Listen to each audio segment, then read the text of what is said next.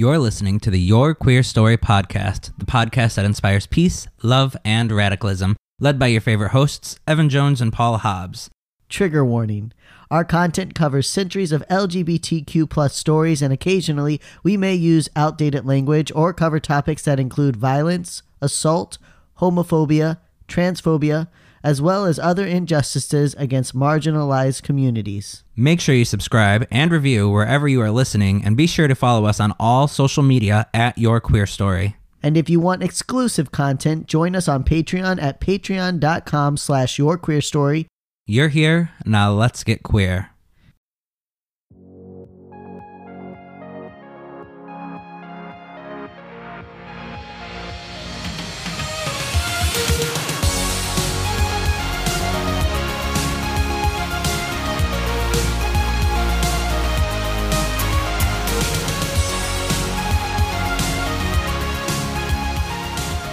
Did you miss us? It's been 7 days since you heard our voices. Hello.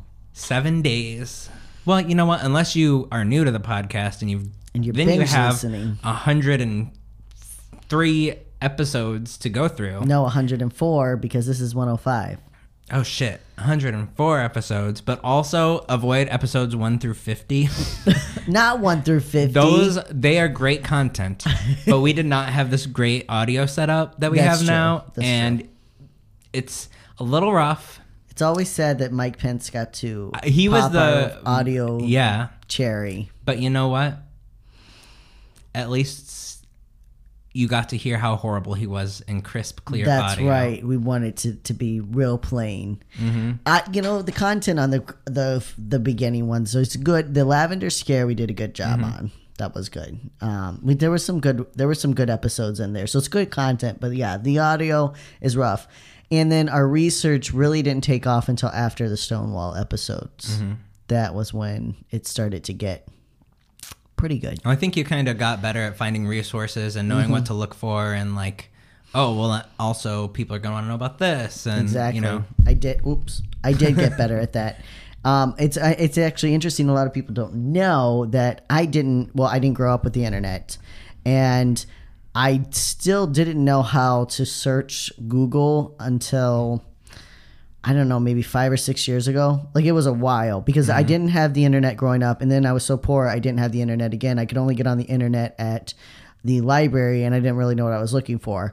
And so it was within the last 5 years that I really learned how to search things online. Wow. That's a real thing that people don't know. There's a show, I can't remember. People take it for granted because I've been using Google since I was like 12. So. Exactly. Young people take it for granted. There's a show, I cannot remember. It's on Netflix. It's about a girl that grew up in an Orthodox Jewish environment, which, if you don't know, Orthodox Jewish that's also a very extreme religion. It's not like regular Jewish practice. And it shows, so she leaves that, she runs away. And it shows her going to a library, and she asks someone, I need to look up something on the computer. And he's like, okay, well, just go on to Google and look it up. And she's like, how do I get to Google? And he was like, oh, okay. So, and I was like, I guess even I took that for granted. Yeah. That's just like a skill that I'm like, well, everybody knows how to do that. And yeah. Speaking of Google, go ahead. I am working on a new project for Your Queer Story. We are expanding into being a daily news aggregation. Jesus. No, we aren't, but we are going to have a branch of Your Queer Story that is going to be a daily news aggregation. There's a search bar at the top that currently searches Google, but I'm working on building something so you can search the QueerNet. And what that means is it's going to be a Your Queer Story exclusive content item. When you go to our website, our new additional website, you'll be able to use that search bar to search only LGBT websites.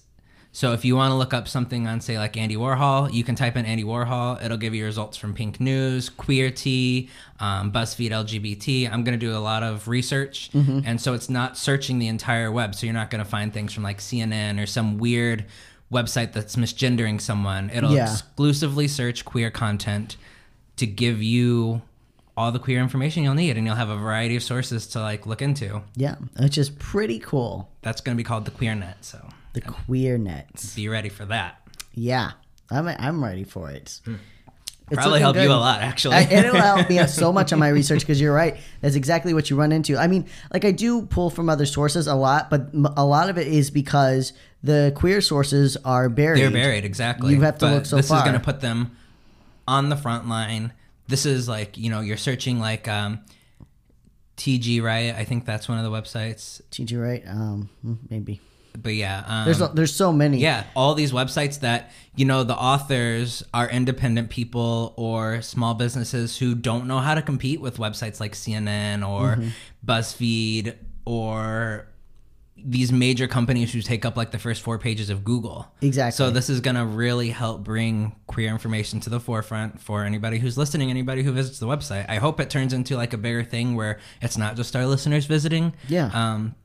But yeah, it's pulling daily news. It's inclusive. It's got intersexual news, bisexual news, pansexual news, asexual, entertainment, lifestyle, politics. So it's really an aggregation of all of this content that you can refresh every day and stay up to date. It's queer content for queer people. Exactly. Queer creative. And that's what's very important is like, you're getting your source, because that's what a lot of these places do is they pull, like CNN will pull from these queer creators who are doing the on the ground work, and then they'll rewrite the words a little bit and they'll take all the credit for it, or they'll mention them briefly, but they still get the likes. Places like CNN will still get the likes and still get the views and still get all of that. So you're not only finding more resourceful and better information, but you're also supporting queer creators and writers directly by looking through that. So yeah, it's coming along nice. It looks good. I mean, thank you. Yeah. So I don't know where I'm going before that. Another thing that we're doing at Your Queer Story, which has been going for a couple weeks now, I keep hitting this thing. I know. I'm like, great. Thanks for all the background noise. You know what? Samantha's not here, so you're trying to compensate. Exactly. That's right. She left during this recording today. We are doing the LGBTQ support group. It is on Fridays at 1 p.m. Eastern time. I do have a time zone chart that I post, and anybody can join that is LGBTQ, but you have to message us on Your Queer Story first, or you can message me directly on social media, but you have to contact us, and we have to talk to you and screen you before you can join the group. It's just to ensure confidentiality and privacy, and that there's not trolls, and, it's to kind of keep everybody safe. It is absolutely to keep people safe, because the one downfall of video conferencing is that they've had some trouble with people trolling the content, which we've taken extra measures to make sure that it's safe and it's private. So it would be very hard for someone to be able to know the link to our video conferencing. But that's why I also screen people, because I don't want someone to take that link and share it. Right. Put it on like 4chan or Reddit or something. Exactly. Yeah. It also changes every week. So it would be hard. But still, the point is. This is Evan. You need to understand, like, he did not know how to use Google. He did not know how to use Microsoft Paint. He is creating graphics. He is giving you a changing video conference link on a weekly basis. This is a huge milestone. I'm like so proud right now. Thanks. I've come so far. It's like when a dad watches the kid ride a bike. Like, that's how I feel. Whenever you do something on, like, I'm like, wow. Yeah, he'll message me and be like, did you make that? He probably thought I was going to fucking insult you, didn't I did. I was like, what's he got a problem now? Because I don't know how many times he's been like, it's just the color scheme, or it's just, no, you've gotten better. I've done better. Proud. So, yes. But yes, you can join our Fridays support group. It's for people from unsupported families and unsupportive environments. But honestly, anybody that's LGBTQ is welcome to join. If you just want to have a virtual way to connect with other queer people, then, like I said, email us at yourqueerstory@gmail.com or message us directly on our social media. Yep. So while you're here, how about you give us a little like, subscribe, review? And if you're on a platform such as Spotify, which does not allow for reviews, feel free to tweet us or, go on iTunes or Stitcher and drop a review there. Yeah. It takes 1 to 5 minutes, and it is the biggest thing you can do for our podcast, because the more reviews we have, the more 5-star reviews we have, the higher we'll appear on the charts, the more the algorithms will give us a little love, and more people can join in. That's right. And we are asking, the one thing that we've asked from our listeners this month, we didn't do any kind of a drive for money or anything, which you are always welcome to join our Patreon. But there's been a lot of other things going on this month, and we really want to center like Black resources and Black people. But if you want to share our podcast with other people, let them know and be aware of it, then we would really appreciate that. Yeah. So that's our only ask this Pride Month really, is to share, tell people about the podcast, and and ask them to share with people. So we drop a link on Facebook, Twitter, wherever you are, and even if one person clicks on it, if we have 300 of our listeners who post something and one person clicks on it, that's 300 new listeners who may have never heard of us, who now can binge listen to 104 episodes. Exactly. So if you want to help us with that, as we're winding down to the last couple days of Pride Month, and it has been a weird Pride month. Yeah, I'm so sad, but hopefully, I'm hoping in October, if there's not like a second wave, I want like Pride Halloween month. That's what I think it's going to be. I think that's going to be the real Pride Month this year, and that was the original Pride Month. It was. So look at that. 51 years later, we're back to it. The full circle moments in Providence. They're doing the Black Trans Lives Matter March, and it's going down the original path that was marched in the very first Rhode Island Pride in 1976. Wow, so that's pretty cool. It's a formal march. It's not a parade. There's not dancing. It's people formally marching for the rights of queer people, just like they have been. It's really incredible. That's awesome. Yeah. So, yeah. We have other things. You want to talk about your week? We've got a lot of stuff today. You know what? Honestly, my week has just been a lot of the same because of quarantine. Yeah. I've been going to my therapy phone appointments, and best decision I ever made was finding a therapist. So Google LGBT therapists. I guarantee you there's one close to you. If there's not, they're doing a lot of phone appointments now, virtual appointments because of quarantine. So get on therapy. Yes. We did even if you don't think you need it. Absolutely. 1,000% get on therapy. I cannot recommend it enough. I'm never going to stop recommending that people go to therapy because nobody thinks they need therapy until they do it. No, I don't know what the stigma is, but honestly, you can find affordable therapy and you can get so much help. You've got to have someone looking objectively at your life. You just do. Because you think you're in the right all the time because you're you and this is your life. Yeah. But when somebody says, hey, why don't you do this? Or, hey, did you think about this? Or did you consider it this way? You're like, oh, shit, no, I didn't. Yeah. How are you supposed to grow? It's always astounding to me, and it's astounding to me now, but 5 years ago it wouldn't have been, but it's astounding to me how we assume that we're going to be able to grow and be better people and change abso-fucking-lutely nothing. Like, not going to read anything new, not going to intake any new information, not going to surround yourself with newer, better people, not going to go to therapy. You're not going to change a goddamn thing in your life, and you think you're just naturally going to be a better person? The biggest thing that I always tell people is make yourself uncomfortable, because when you're uncomfortable, that's when you grow the most. Yes, exactly. You are not going to grow if you're sitting at home doing the same thing you've always done, taking no risks, taking no challenges, not trying anything. If you are not uncomfortable, you are not going to grow. And I'm sorry, reading 3 memes on Facebook is not going to be growth either. It's good. It's a good point to like stop and reflect. That's a good basis point, but then what? Speaking of reading, if you go to audibletrial.com/queer, you can get a free 30-day Audible subscription plus a free audiobook. And with that free audiobook, you can actually listen to White Fragility, which is currently the #1 selling book for people to reflect on racism.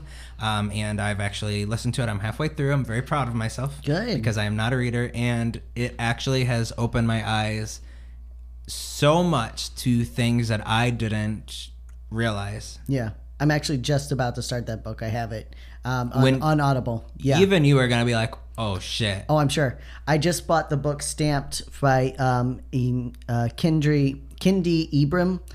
He's like the #1 race, anti-race. I don't want to say theorist, but like, what's the word I'm looking for? Anti-racist, maybe it's theorist. Like, he's developed that understanding of anti-racism versus just like, equality, like how to be anti-racist, not just inclusive. Right. And so I just bought his book, so that's coming on Monday. I'm very excited about that book. But I want to do the White Fragility because there's a book club and some of my friends are reading it. Also, I've been wanting to read it, but that was just a good reason to be like, oh, let's read this through together, talk about it. Maybe we could do a Your Queer Story book club. I think it'd be great. I think, once a month, though, because it's going to take me time to get through. There's so much going on. It would be great to do Your Queer Story book club, but I think someone else should volunteer to run it, preferably a person of color, or just somebody do it. Anybody listeners. But if you do want to be in touch with the book club that we're doing, I could probably put you in touch with the coordinator of that, because I think it'd be good to do workshop. There's a lot of free webinars. And webinars, I know we can all be webinared out, but there are a lot of great free webinars available right now. And I really think you should look it up and take advantage of it, because, again, it puts you in that uncomfortable to really have someone help you work through your reflection. Stopping and thinking about something is important, but you've got to do active steps to work on it. Right. So, yeah. But anyways, guess what, guys? This is like our 2-year anniversary. Mm-hmm. If you've been here since day one, you're a real fan, because it was rough in the beginning. I'm not going to lie.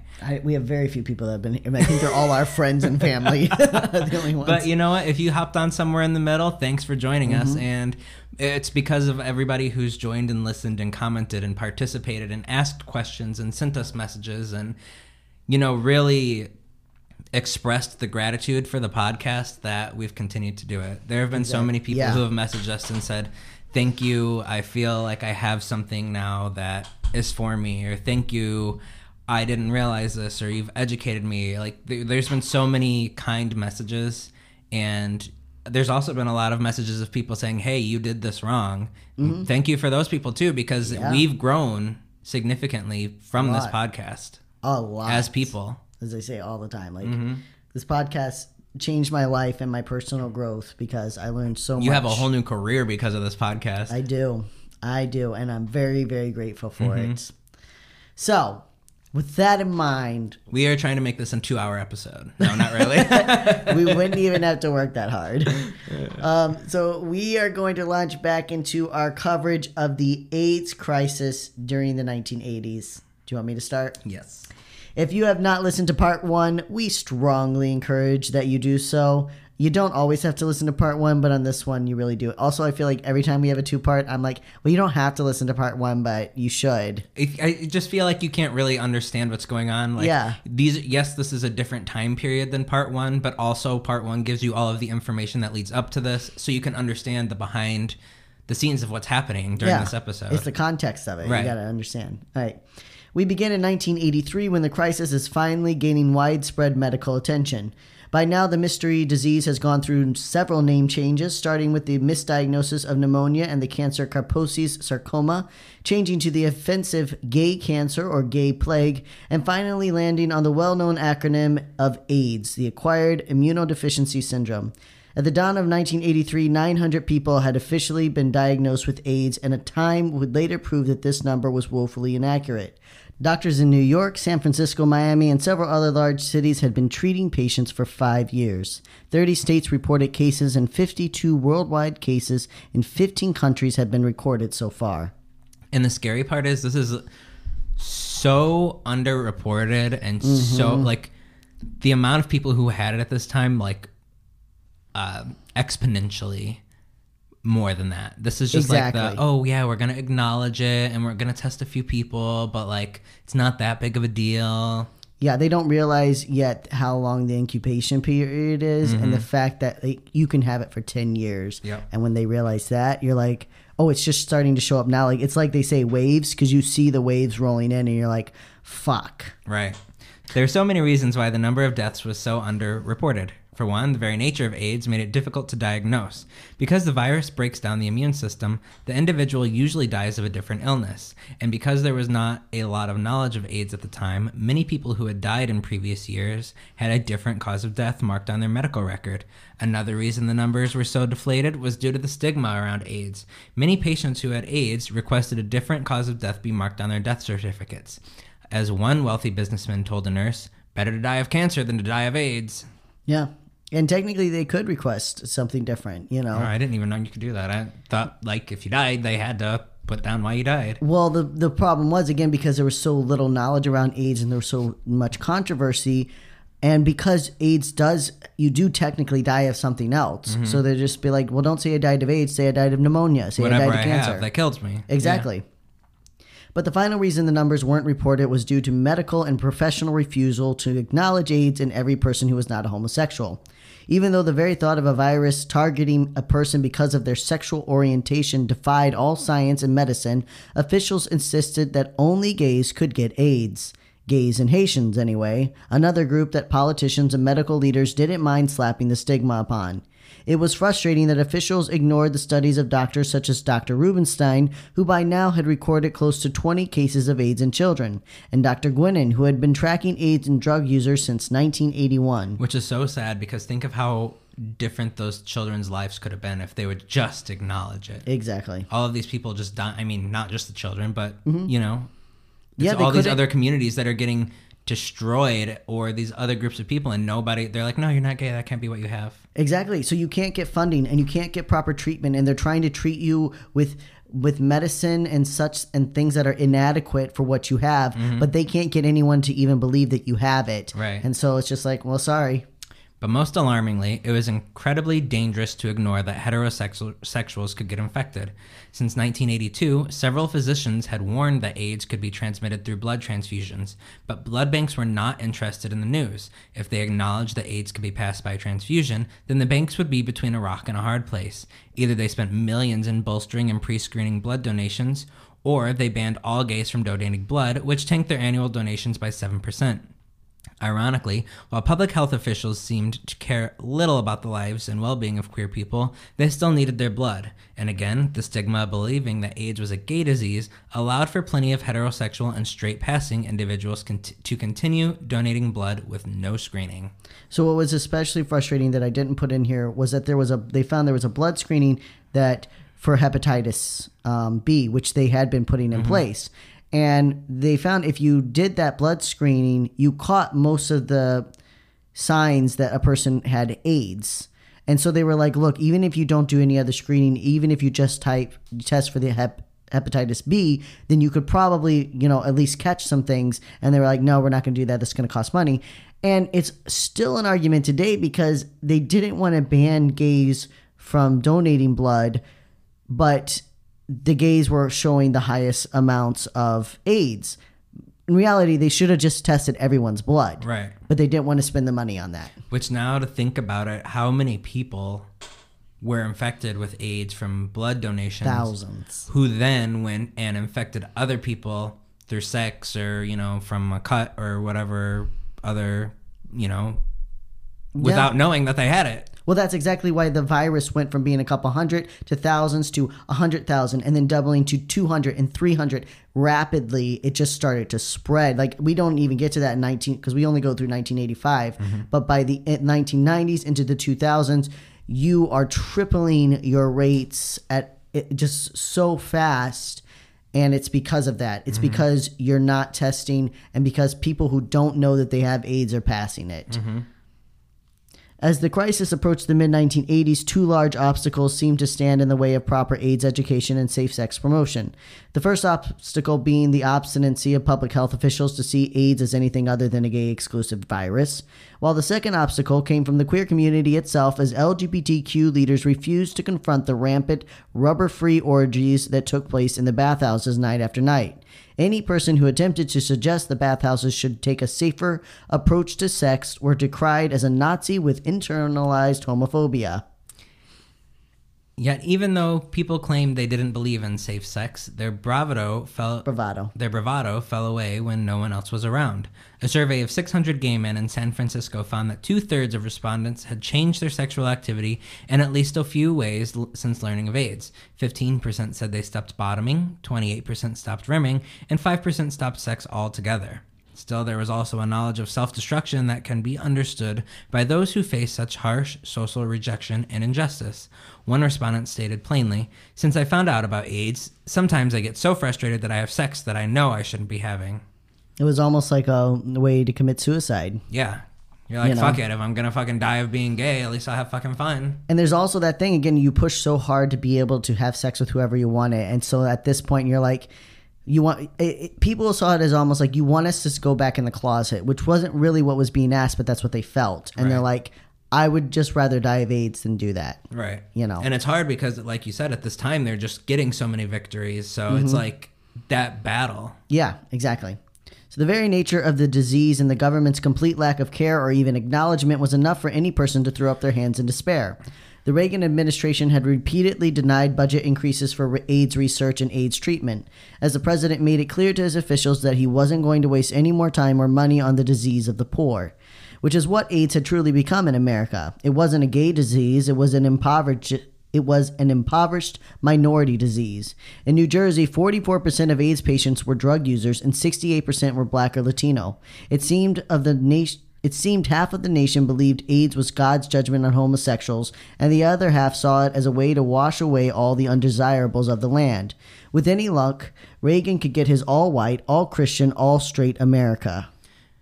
And though the apathy was infuriating, what followed was horrifying. In May of '83, a report from the American Medical Association was released, warning about the possible ways AIDS could be transmitted. Later that day, Dr. Anthony Fauci, who you may all know, of the National Institute of Health in Maryland, made this statement.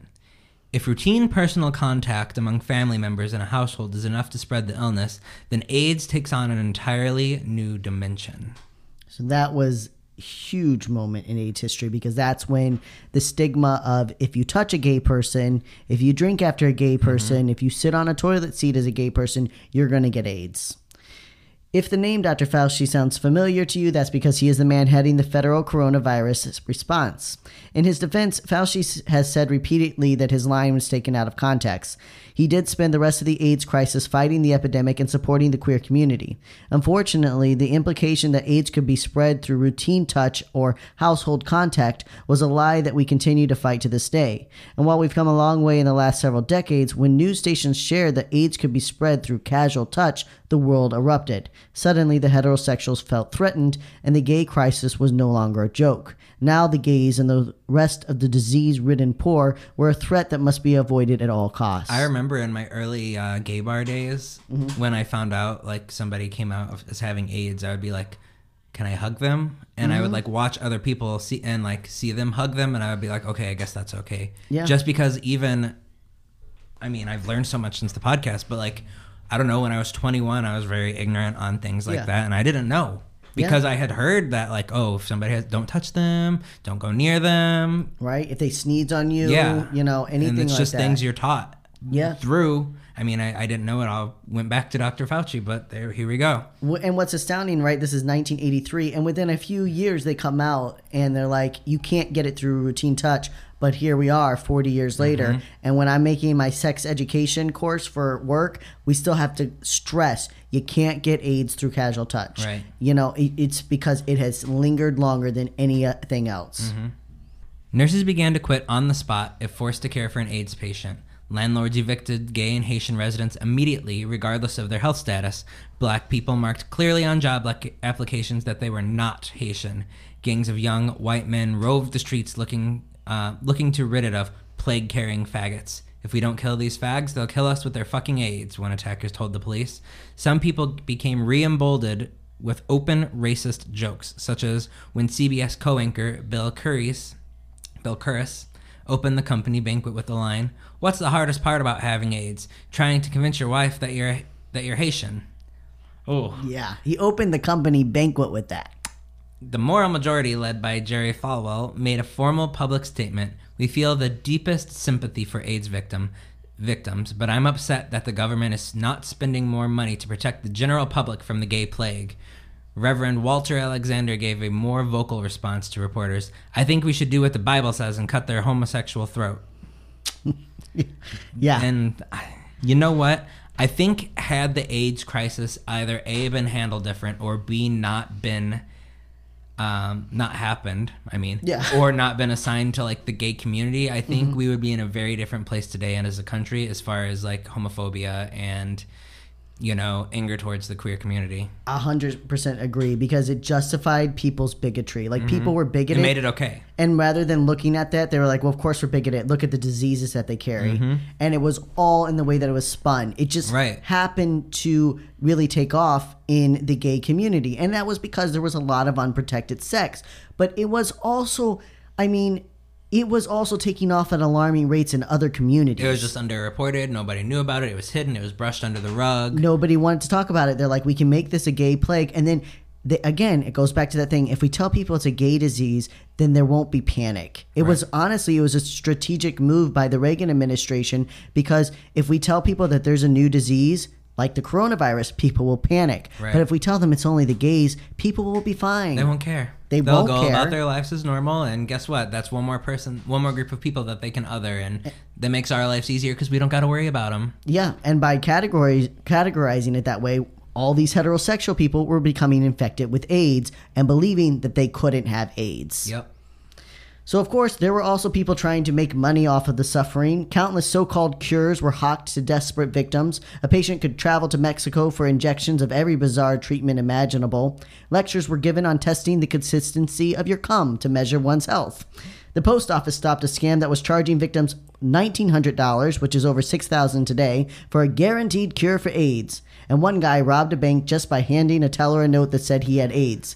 The girl was so afraid he would simply reach out and touch her that she shoved a wad of money over at him and ducked behind the barricade. Wow. But most of the hysteria was brutally cruel. In October of 1983, a jet flew 2,781 miles from Gainesville, Florida to San Francisco, California. At the airport, an ambulance met the jet and transported a patient to San Francisco AIDS Foundation. Medics walked into the building, dropped the stretcher with a man on it onto the floor, and walked out. No one wanted to treat patients with AIDS. No one wanted to even try to treat patients with AIDS. And insurance sure as hell had no intentions of paying for the costs of a person dying with AIDS. So instead, they transported a dying man to the other side of the country to get rid of their problem. Just like their government, if they didn't see the problem, then maybe it would no longer exist. And the insurance actually was like, of course they tried to justify it like, you guys are just the best people to handle it. But they never called and made any arrangements. Nobody knew this man was coming, and he actually died quicker because they transported him almost 3,000 miles to this place, just so that they didn't have to deal with him anymore. And this is when everything changes to where before there's kind of whispers and people are like, there's a gay disease, to where the country turns against the gay community 100%, and there's hatred, and now everybody is coming out and they're saying things like we should slit their homosexuals' throat was a regular thing that people said, like kill the gays, round them up. And you have to think about that when you hear this hate and you're reading it in your newspapers and people are going through the streets looking for gay men to kill to stop the disease. This is how you prevent the plague from taking over your country. This is how you protect people. This is how you protect the innocent, good Christian white people. So then when someone comes and says we need to start testing your blood, gay people are like, fuck no, because that's just you making a list of all the gay people so that you can kill us. Yep. And it sounds ridiculous, but imagine it's also living in that fear. Plausible. Exactly. Go ahead. 1984 brought another election, and the president, who had yet to publicly acknowledge AIDS, who had slashed funding repeatedly, and who had blocked resources and support for queer people and people of color, would end up winning re-election in a landslide. By the end of 1983, more than 3,000 cases had been reported in the United States, and researchers had discovered the unsettling truth of the disease's long incubation period, meaning that it was almost certain that countless more people were walking around carrying the virus and had no idea. At the time, there was no distinction between HIV and AIDS. No effective treatments had been found, and no person had survived the disease. There was no question that a person would die of AIDS, and only the question of when. While it is easy to back Schilt's reprimands against gay men's sexual habits, it is also important to remember that people still thought that they could spot AIDS in a person.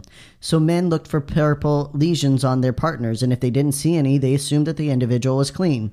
They had no idea that they could be infected with the disease for more than 10 years and never show any signs.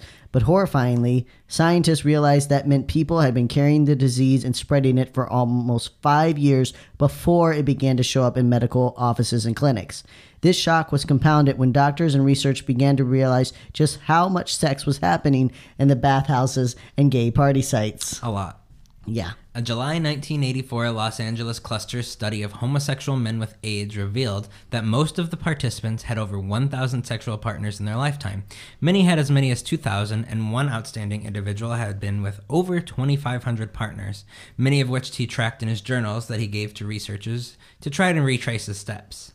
The man was originally known as Patient 57, often referenced on medical charts with the letter O, since he was originally from outside Los Angeles, unlike the rest of the men in LA cluster study.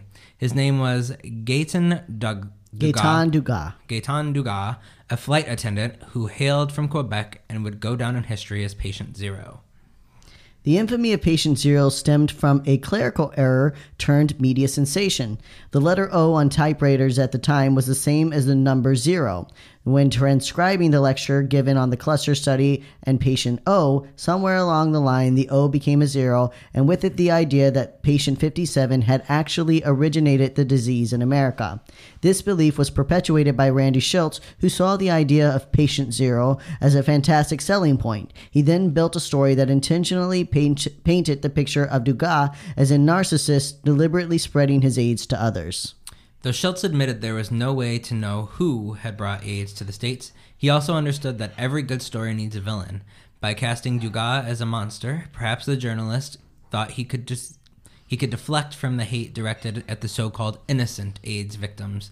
Throughout his book, Randy Schultz portrays the idea of guilty, fast-lane gays who care only about sex versus the moral, monogamous gays that oppose that lifestyle. Yet the truth is, the monsters were those who watched a plague unfold and did nothing to stop the plague until it started to harm straight white people. Monsters within and without the community, like when Larry Kramer discovered one of the directors of the National Institute of Health was gay. Is this one of the reasons this institute has been so negligent with AIDS? Larry demanded of the director's assistant. Because the director is in the closet? Yeah, so you got Larry Kramer, who is an advocate, and Bill Cross, and repeatedly they would find these men in Congress and in the National Institute of Health and more, and they're closeted homosexuals, and they're doing nothing to fight the AIDS crisis. And they're like, you don't see what's happening to your community. You don't see the way that we're being betrayed. You don't see the way that we're dying. You're not doing anything about it. And the men just like, just got to protect our status. Yeah. Which we're going to talk about a man like that on our next episode, by the way. It's a good one. As AIDS became more widely known, gay men in prominent positions became quieter and quieter. There was quite a battle between openly gay men such as Bill Krause and Larry Kramer and the powerful closeted gay men of their cities. Bill and Larry despised the men for their lack of backbone as they openly spoke out about their sexuality and the AIDS crisis. Kramer had published a widely popular article in the gay community titled 1112 and Counting, which spoke of the disease in very plain terms. Yet Kramer and his counterpart Bill Cross did take for granted their fortunate circumstances to live openly. Most queer communities in large cities were enduring a wave of hate and hostility they hadn't experienced in nearly 15 years. Everything that had been gained since Stonewall seemed to be slipping away. LGBTQ plus folks were finally becoming overwhelmed with the disease and the lack of governmental assistance. It seemed that no help would come until officials openly acknowledged this was more than a gay plague. And by 1984, AIDS was beginning to ravage much more than just queer and minority communities. The blood bank's refusal to screen blood donations had led to hundreds of hemophiliacs being injected, as well as countless others who had transfusions during routine surgical procedures. Doctors such as Dritz, Conant, Rubenstein, and more were begging blood banks to screen their donors. The harder they pushed for screening, the harder the queer community pushed back. There was legitimate fear around blood screenings. What did that mean? Would those with so-called gay blood be rounded up and put into camps? What would happen if there was a database of every person with the gay cancer? Or disturbingly, what if there was a database of every person considered gay? The years of FBI blacklists, known as lavender lists, created against LGBTQ people were still fresh in the community's mind, along with World War II. Exactly. In the 80s, you weren't that far from that. You probably lived through that, if you're an older gay man at the time. And you saw the horrors of what happens if you're labeled in government eyes, like if they know. Mm-hmm. Yeah, the lavender list, the lavender scare, the red scare, all of that. What happens to you? And this? And what if it was more? What if the government was categorizing gay men and queer people to eliminate them? It may seem like a far-fetched conspiracy theory, yet just a decade before, a horrifying experiment conducted by the CDC had been exposed. Between 1932 and 1972, the Center for Disease and Control intentionally provided fake treatment to 600 black men in what would become known as the Tuskegee syphilis experiment. The men were told that they were receiving free medical treatment for bad blood. In reality, the CDC doctors gave the men placebos and never treated their illness. They never even informed the men of their specific disease, which was syphilis. Instead, they simply absorbed the effects of the disease. While the so-called experiment was supposed to last only 6 months, it ended up lasting 40 years. By 1947, penicillin was known to treat syphilis, yet the CDC officials never offered the medicine. Moreover, they used the military to prevent the patients from seeking medical treatment elsewhere as the disease began to kill them. Syphilis is a disease that also lays dormant for many years before slowly destroying the body, starting with large rashes and eventually causing brain, heart, and other organ damage. It is a very painful and often terrifying way to die, as the individual usually loses their mental capacities towards the end. Despite knowing this, the doctors allowed the men to not only suffer, but also to infect their wives and birth 19 children who carried the disease as well. The experiments were only stopped when the story was leaked to the papers and the patient realized then what was happening to them.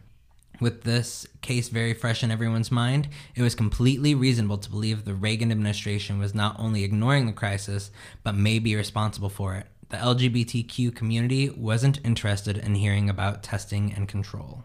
Yeah, so you got to look up the Tuskegee experiment. But yeah, 600 people plus wives and children, and you just for 40 years watch them die.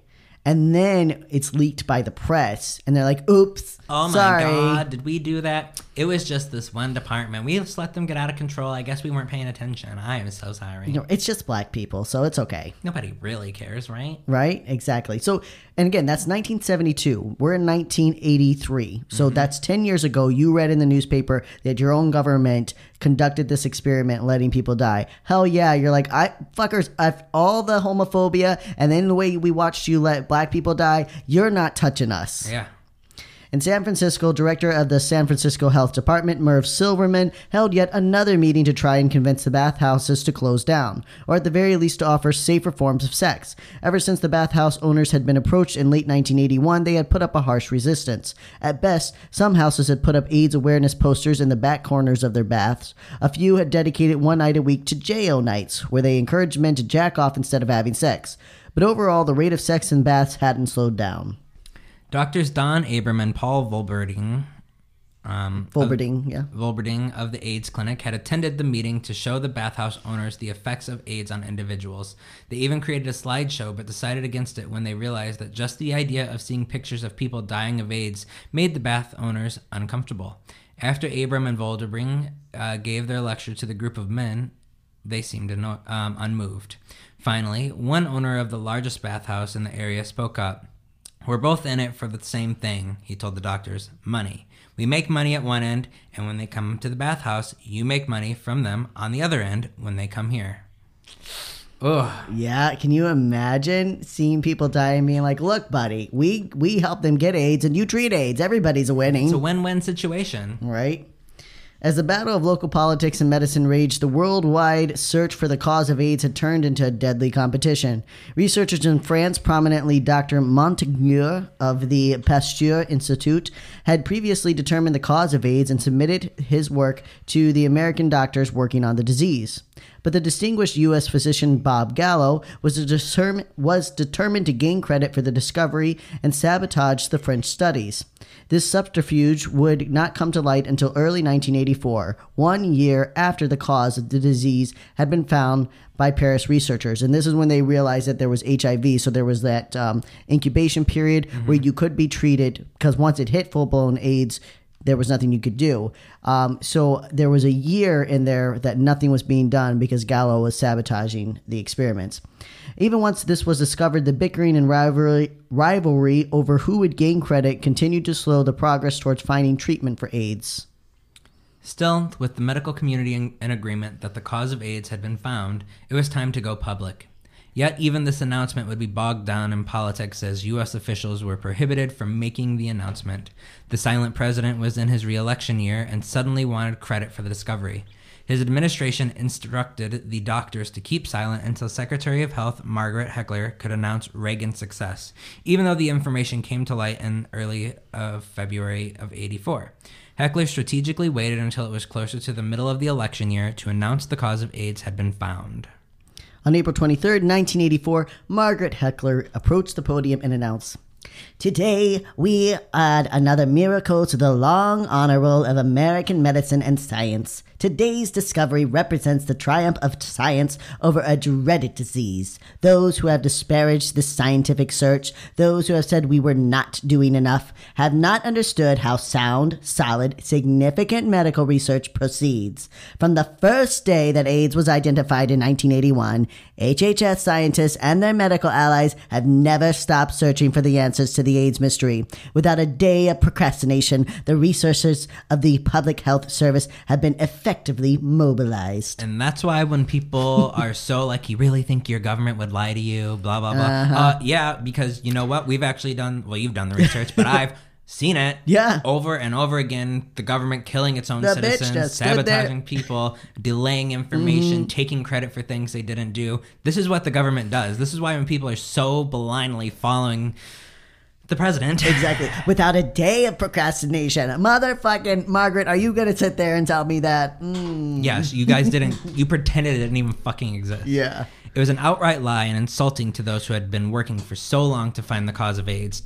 The speech ignored the French completely, and towards the end, Heckler even added, "We hope to have a vaccine ready for testing in about 2 years. Yet another terrible disease is about to yield to patience, persistence, and outright genius."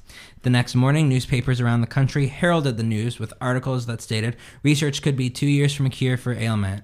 Of course, it wasn't all Heckler's fault. She had been given the false promise from Dr. Gallo, who was trying to redeem himself after his blundering with the French. In Schultz's book, Gallo is seen as, well, Shallow Gallo. He spends a good chunk of the early epidemic searching more for his praise and fame than for a way to help the victims. Gallo's desire to retain his favorability through false promises would stall the urgency around AIDS funding and research. So, if you don't know, there's still not a cure for AIDS. There is treatment, but you can live a perfectly normal life, pretty much. If you have HIV. Yeah. But if you have HIV, but correct. Heckler announcing in 1983 that just 2 years and we're going to have a cure for this, it really, like, so there was like this momentum of people being like, okay, we got to do something about this. And she's like, we're going to have a cure in 2 years. Everything's fine. And people are like, okay, I guess we're good. We're fine. We don't have to worry about it. You got it. Like, right. Cool. Exactly. So, and I think there was a miscommunication because I do think that Gallo was trying to be like, we'll probably have a cure. And Heckler was like, we're going to tell them we will have a cure. But both of them were just, it was all about their public image. Between Gallo and Heckler for Reagan trying to preserve the public image. It just, again, became about their politics and not about the people.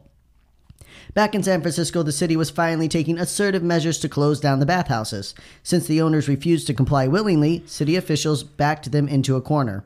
Either the bathhouses shut their doors temporarily or the board would put it to a democratic vote. And if the citizens of San Francisco voted to close down the baths, then who knew if they would ever reopen? Unable to resist any longer, the bath owners met to discuss the terms of closure. During their meeting, a young man named Stephen Del Rey stormed into the room. "You're doing a dreadful thing," he shouted. "You will rot in hell. Blood will be flowing in the streets. You have all made a serious mistake." The young man was distraught that his bathhouses were closing. He was quite good-looking and very popular. There were even rumors he was sleeping with the famous movie star Rock Hudson. 2 years later, sadly, Stephen would pass away from AIDS at age 29. 2 days after the bathhouse meeting, patient 0 Gaetan Dugas died of AIDS. He never stopped having sex, even after the doctors insisted. He also never really believed he had AIDS. Dugas lived in his own denial fantasy of invincibility. While he is portrayed as a psychopath who willingly infected other men with the disease, in truth he lived exactly how most other queer people did at the time. Even as more research came to life, people were only beginning to slow down sexual exploits and use safer methods. This isn't to excuse Dugas for sleeping with people after being told he had a sexually transmitted disease, but rather to shine a light on a common line of thought at the time. Youthful ignorance combined with a lack of knowledge and available resources had made for a deadly cocktail. When Evan interviewed gay journalist Brody Levesque, damn, about the AIDS crisis 40 years later, Brody still couldn't find a good answer for why people didn't avoid the bathhouses and heed the advice of safer sex.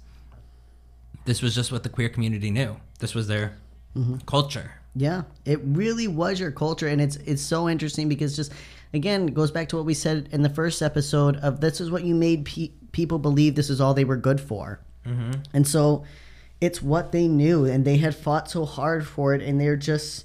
And now you're telling them to stop fighting so hard for what they had fought so hard for. Right. And so it's just, yeah, and I talked to Brody, and it's interesting because Brody was there in San Francisco, and he's just like, and I was like, but why, Brody? Why weren't people supporting the bathhouses? And he's like, I don't know, just that was it. That was what you did. It's what you knew, you know? By June of 1984, the death toll had risen beyond 2,000 and was gaining terrifying momentum. The previously confident Secretary of Health, Margaret Heckler, was now pleading for $55 million more in AIDS funding, a needed but almost ludicrous demand as funding continued to be slashed and denied. Don Francis of the CDC couldn't even get approval for sanitary door hooks that cost $2.75. By the time the new fiscal year approached, the government approved a mere 6% increase for AIDS funding. On June 5th, an actor visited his doctor about a spot on his neck. The doctor took a sample and agreed to run some tests, but he already knew the result. Now he just had to figure out how to tell Rock Hudson that he had AIDS. Immediately, the actor began seeking treatment. His friend Stephen Del Rey told him about some experimental treatments in France. For several weeks, Hudson took the treatments, but there wasn't enough understanding about the virus yet to realize the treatments would need to be taken forever. The actor regained his strength and decided to return to the States for his role in the TV show Dynasty. Dr. Dormant of the Pasteur Institute was hesitant to let Hudson go, but Rock insisted that he was feeling better and able to return to work. Shortly after his arrival back to the U.S., the actor donned his black tux and attended a state dinner at the White House. He was, after all, a good friend of Nancy Reagan's and a lifelong conservative. Reporters noted that Hudson was looking much thinner than usual, and the president's wife mentioned her friend looked a bit under the weather. Rock assured her, "I caught some bug while I was filming in Israel. I'm feeling fine now." And it always gets me with Reagan, you know, he's friends with Rock Hudson. But it's the same thing he did when he was on the Screen Actors Guild, where he locked up his own friends and former co-stars, or blacklisted them. He didn't lock them up. He blacklisted them from starring in Hollywood because they were gay. Mm-hmm. And now he's got his good friend who he invites to the state dinner because it looks good to have this actor there. And he's good friends with Nancy Reagan. But his friend's going to die, and, you know, he can't give a fuck. Right. In September of 1984, scientists had done enough tests to prove that HIV spread through semen and vaginal fluids, and it was improbable that it would spread through saliva. This was important on two levels. The first, it proved that heterosexuals were just as likely to receive and transmit the virus. Even though this fact had been known through common and rational sense, it hadn't yet been quote-unquote proven, which politicians would be like, well, we don't know how it can travel. There's no proof. And people are like, it just doesn't make sense that you could transmit it from touching. And like, well, there's no proof. And so now this proved it. The second point took aim at the harmful stigma of transference through casual touch or household interaction. Now, director Edward Brandt could assure the public that they could not get AIDS from touching a gay person or standing near a sneezing homosexual. As the medicine and science of HIV and AIDS began to take shape, the disease itself took off at breakneck speeds. Dr. Jim Curran projected in late 1984 that there would be 5,000 new cases in the next 2 years. He missed the mark by 20,000. While the Reagan administration continued to drag its feet on the AIDS crisis and stay relatively silent, Congress was finally doing a small bit of action. The budget they finally approved was a 60% increase over what Reagan's own administration had requested for AIDS funding. The funding was so desperately needed, but there were other matters. For instance, the French drug known as HPA-23 was showing great success among AIDS patients overseas. It was the same drug that had made such a difference in Rock Hudson during the first weeks he was on it. But America, the extreme testing restrictions slowed down the progress of the release of the drug in the U.S. by years. The only hope for someone fighting the disease was to travel out of country, which meant that most poorer populations had no options for survival. The French thought it especially cruel, and Dr. Rosenbaum told a U.S. reporter his frustration. "You Americans let people die without any hope. What do these people have to lose? The way medical stuff works in the United States is so fucked up.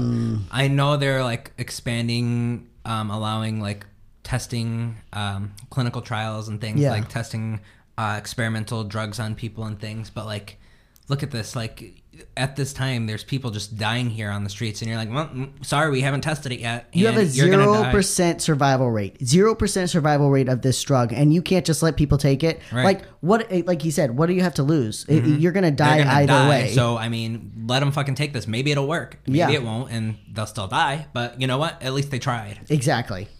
In January of 1985, Don Francis released the CDC's program titled Operation AIDS Control. Francis had been in this fight from the beginning and was exhausted from years of fighting a conservative government that was uninterested in federal health and especially AIDS health. Still, Francis was an idealist working for more education around sex and AIDS, as well as testing sites so that people could know their status. People were still pushing back hard against testing, refusing to be tagged and categorized by the government, but Francis was projecting between 20,000 and 50,000 deaths over the next few years. He was one of the very few doctors and health officials that truly understood the weight of the epidemic. By the time of January, the caseload had surpassed 8,000, almost double from a number taken just a few months earlier. Yeah, they went from 3,000 to 8,000. In April, Francis addressed 2,000 doctors and scientists at the first International Conference on Acquired Immunodeficiency Syndrome. I've seen a lot of viruses in my day, he told the crowd, and I've come to develop a profound respect for this one.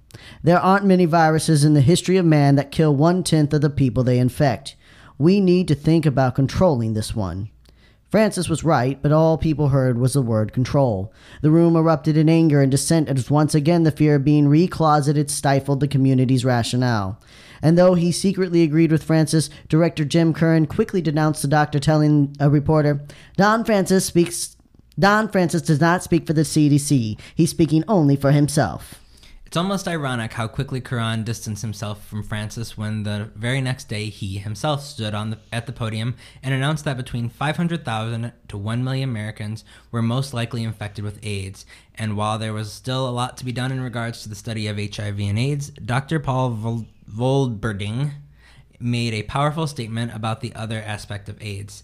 The quality of AIDS patient treatment in the nation has not kept pace with the scientific research, and it was true.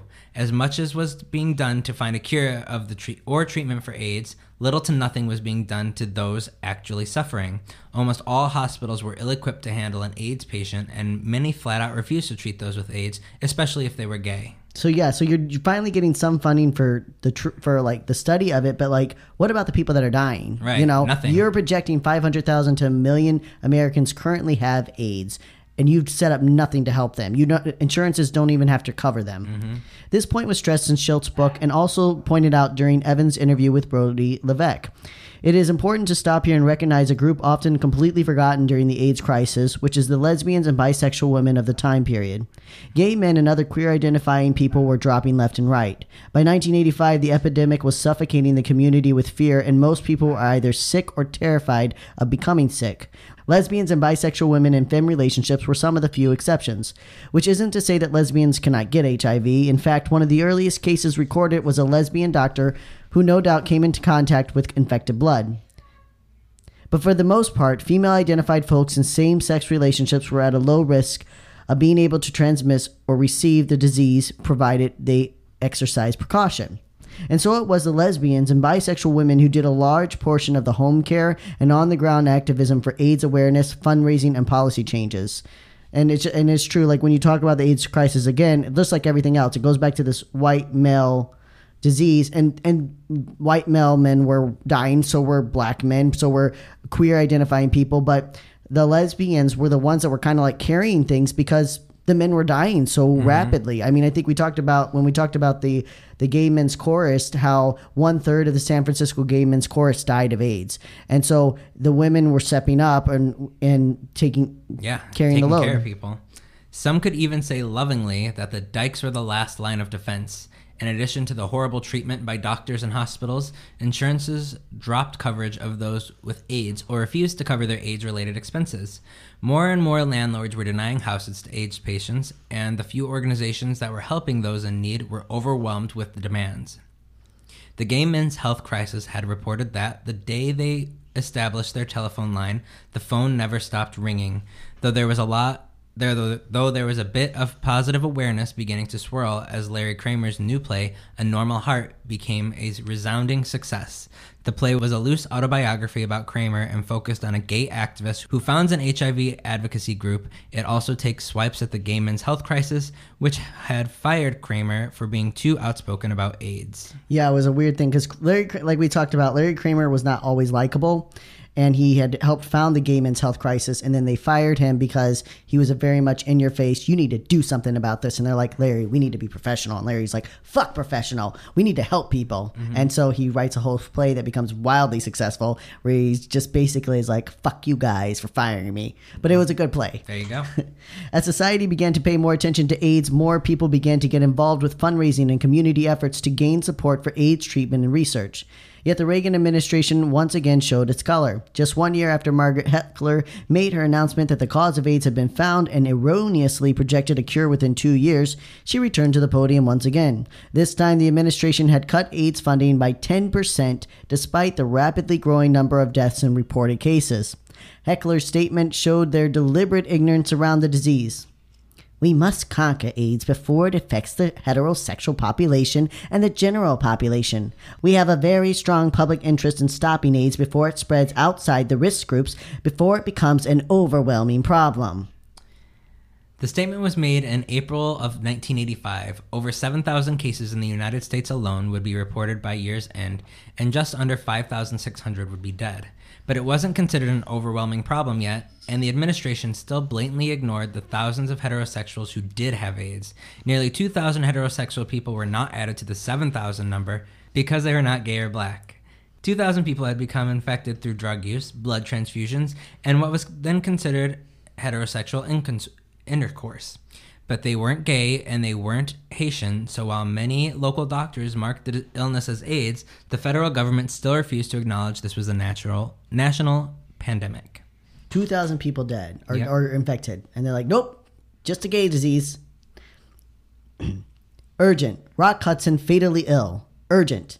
The message flew across the wires as the press was alerted to the movie star's progressing illness.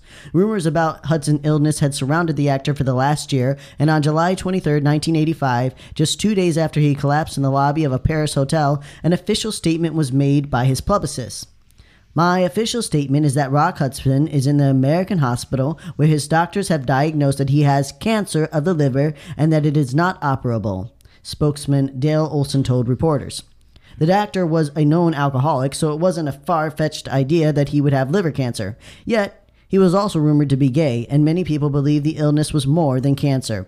Later that day, as Hudson lay in the hospital bed, President Reagan called to tell his friend he was praying for him.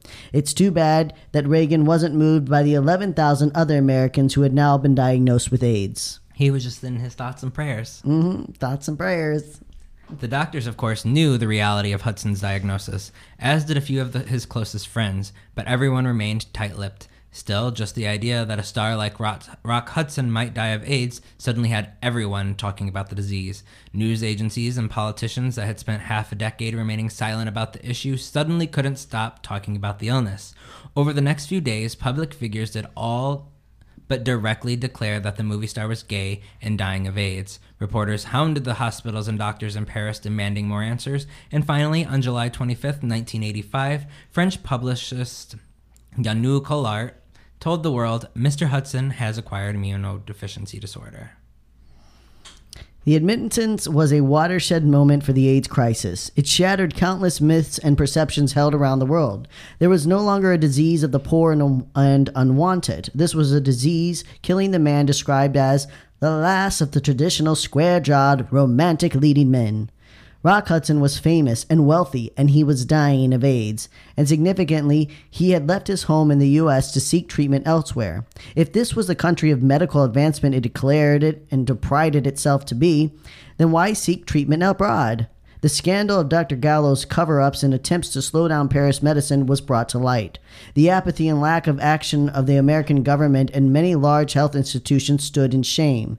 The world was disgusted by the U.S. approach to the AIDS crisis. So you have to see, this was like, so it was like people knew about AIDS and they knew what was happening, but everybody was able to keep quiet the fact that nothing was being done about it. Mm-hmm. And when Rock Hudson got sick, the whole world was like, the fuck are you doing, America? Well, see, that's the thing. Like, here we are in the Trump administration, all this shit's going down, and everybody's trying to cover it up. And I mean, stuff's being exposed. But in the next 10 years, in the next 20 years, crazy shit's going to come out. That like, oh yeah, we saw, they were holding these children in concentration camps. Yep. Everybody sat by and did nothing. Oh, they were doing this, and like just more and more is going to come out. Yeah. Yeah. 4 years before, a handful of men had raised just over $6,000 for AIDS research over the course of a weekend. Within 3 days of the Rock Hudson AIDS announcement, $630,000 was raised in a single afternoon during one AIDS walkathon in LA. By the end of the month, more than 12,000 people in the U.S. had been diagnosed with AIDS, and over 6,000 had died. Doctors projected that 1,000 cases a month would be reported from that month on, and they were not wrong. By the end of 1987, 50,280 people had been diagnosed with AIDS, and 47,993 were dead. Rock Hudson was among them, succumbing to the disease on October 2nd, 1985. So that is almost like, that's like a 98% mortality rate right there. Yeah. And the government is just, I don't know what happened. Oopsie, guys. We were so advanced, but we were going to have a cure, and then something happened. I don't know. I couldn't tell you. This is the end of 1987. It's a shit show, and what's infuriating is that in this shit show, like this comes to light in 1987. This is Reagan's going into his last year as president. His vice president, George H.W. Bush, is up for election, and you know that 50 of the 50,000 people diagnosed with AIDS, almost 48,000 of them have died, and you elected that fucking idiot. You elected his vice president, knowing that. For the rest of the decade, awareness around AIDS grew mostly due to the help of celebrities who stepped in to raise money for the cause. Joan Rivers was among the first stars to show support, and I couldn't find the quote again, but she was like, she's doing a benefit right after Rock Hudson dies, and she's like, it's crazy because 6 months ago I couldn't get any of these fucking celebrities to show up for a benefit, and now they're all here, which is good, but she's like, Joan Rivers was doing AIDS charities long before it was the thing to do. Later, notably, Elizabeth Taylor and Elton John formed charities to fund research and treatment. In 1987, Schultz's book showed a light on the deception and politics that had hindered a proper response to the crisis. And throughout it all, the presidential administrations of Reagan and later George H.W. Bush remained largely silent. Reagan addressed the disease once in 1985 and did so only to express sympathy for parents who did not want to send their children to school with a child who had AIDS. It wasn't until 1987 that he began to openly speak up about AIDS, and that was when everything came to light in 1987, and now he has to talk about it. He's like, oh, well, guess what? It's the end of my fucking presidency, so I don't even care. In 1990, the Ryan White Care Act was passed by Congress. The act was named after a young boy from Indiana who contracted AIDS through a blood transfusion. After years of wrangling with blood banks to test their blood, they finally began to relent in 1985. But it wasn't until 1987 that measures were widely passed, and during those 7 years, countless people had become infected due to routine blood transfusions. The Ryan White Care Act provided funding for care for living people with AIDS, with HIV/AIDS. While the act expired in 2013, the funding still remains in place for victims. And so that was the first time that something was actually done for the victims, aside from like some local fundraising. But this is when the government finally did something. And that was in 1990, and that is only because I assume a straight person had contracted it through a blood transfusion, and it was acknowledged that it came from a blood transfusion. He was a child who contracted it through a blood transfusion, and it became a big thing. So that's 11 years after the first case is uncovered in America. And all of these tens of thousands of people are dropping dead, and they're like, oh, wow, this boy caught it through a blood transfusion. Guess we better do something about it. Yep. Yeah, by the time the Ryan White Care Act went through, and I could be wrong, but I think by the time it went through, there was almost 200,000 people. Yeah. Today, we face the continued battle of erasing the gay stigma around HIV and AIDS, as well as addressing the problem of HIV and AIDS in Black and brown communities. While great advancements have been made in the treatment of white queer people, we still see that Black and brown queer people and trans people of all colors struggle to access affordable tests, treatment, and home care. The Black AIDS Institute offers a lot of resources about Black AIDS issues, and the Latino Commission on AIDS offers resources for Latino AIDS issues. In our community, we can actively work to provide free HIV testing and needle exchanges, as well as making our sex education more inclusive and expansive. And I actually watched a documentary not too long ago, and it was about the AIDS crisis within the Black community. And there were certain cities and things like that where if you were a young Black gay man, there was a 1 in 2 chance you were infected with HIV or AIDS. Yeah. Because it pointed out a lot of things, like when you see, things for AIDS treatment or PrEP or anything like that, or go here to get tested. It's all white people portrayed on the advertisements and things, and it's just kind of that thing like, oh, that's not for me. Exactly. And it's not addressed to these communities that really need the help and the funding. There was still, or even as early as like the late 2000s, where people didn't believe that they could get AIDS because Black men didn't believe they could get AIDS because it wasn't ever portrayed that way. Right. Do you remember what the name of that documentary was? I saw it. If I find it, I'll link it. I'll look for it. Yeah, link it, because they did find a documentary, but it wasn't for free. And I couldn't tell if the whole thing was available on YouTube, so I didn't link it here. But there was a documentary. It was made in the 80s, and it was about Black men. Oh, this was like a recent one. Oh, okay. It was made very recent. I think it was on YouTube. But yeah, if I find it, I'll post it. Yeah. Your recommended resources for this episode are The Secret Epidemic, The Story of AIDS in Black America by Jacob Levinson, and the play Angels in America, which is available for free on YouTube, or life support available to rent on YouTube.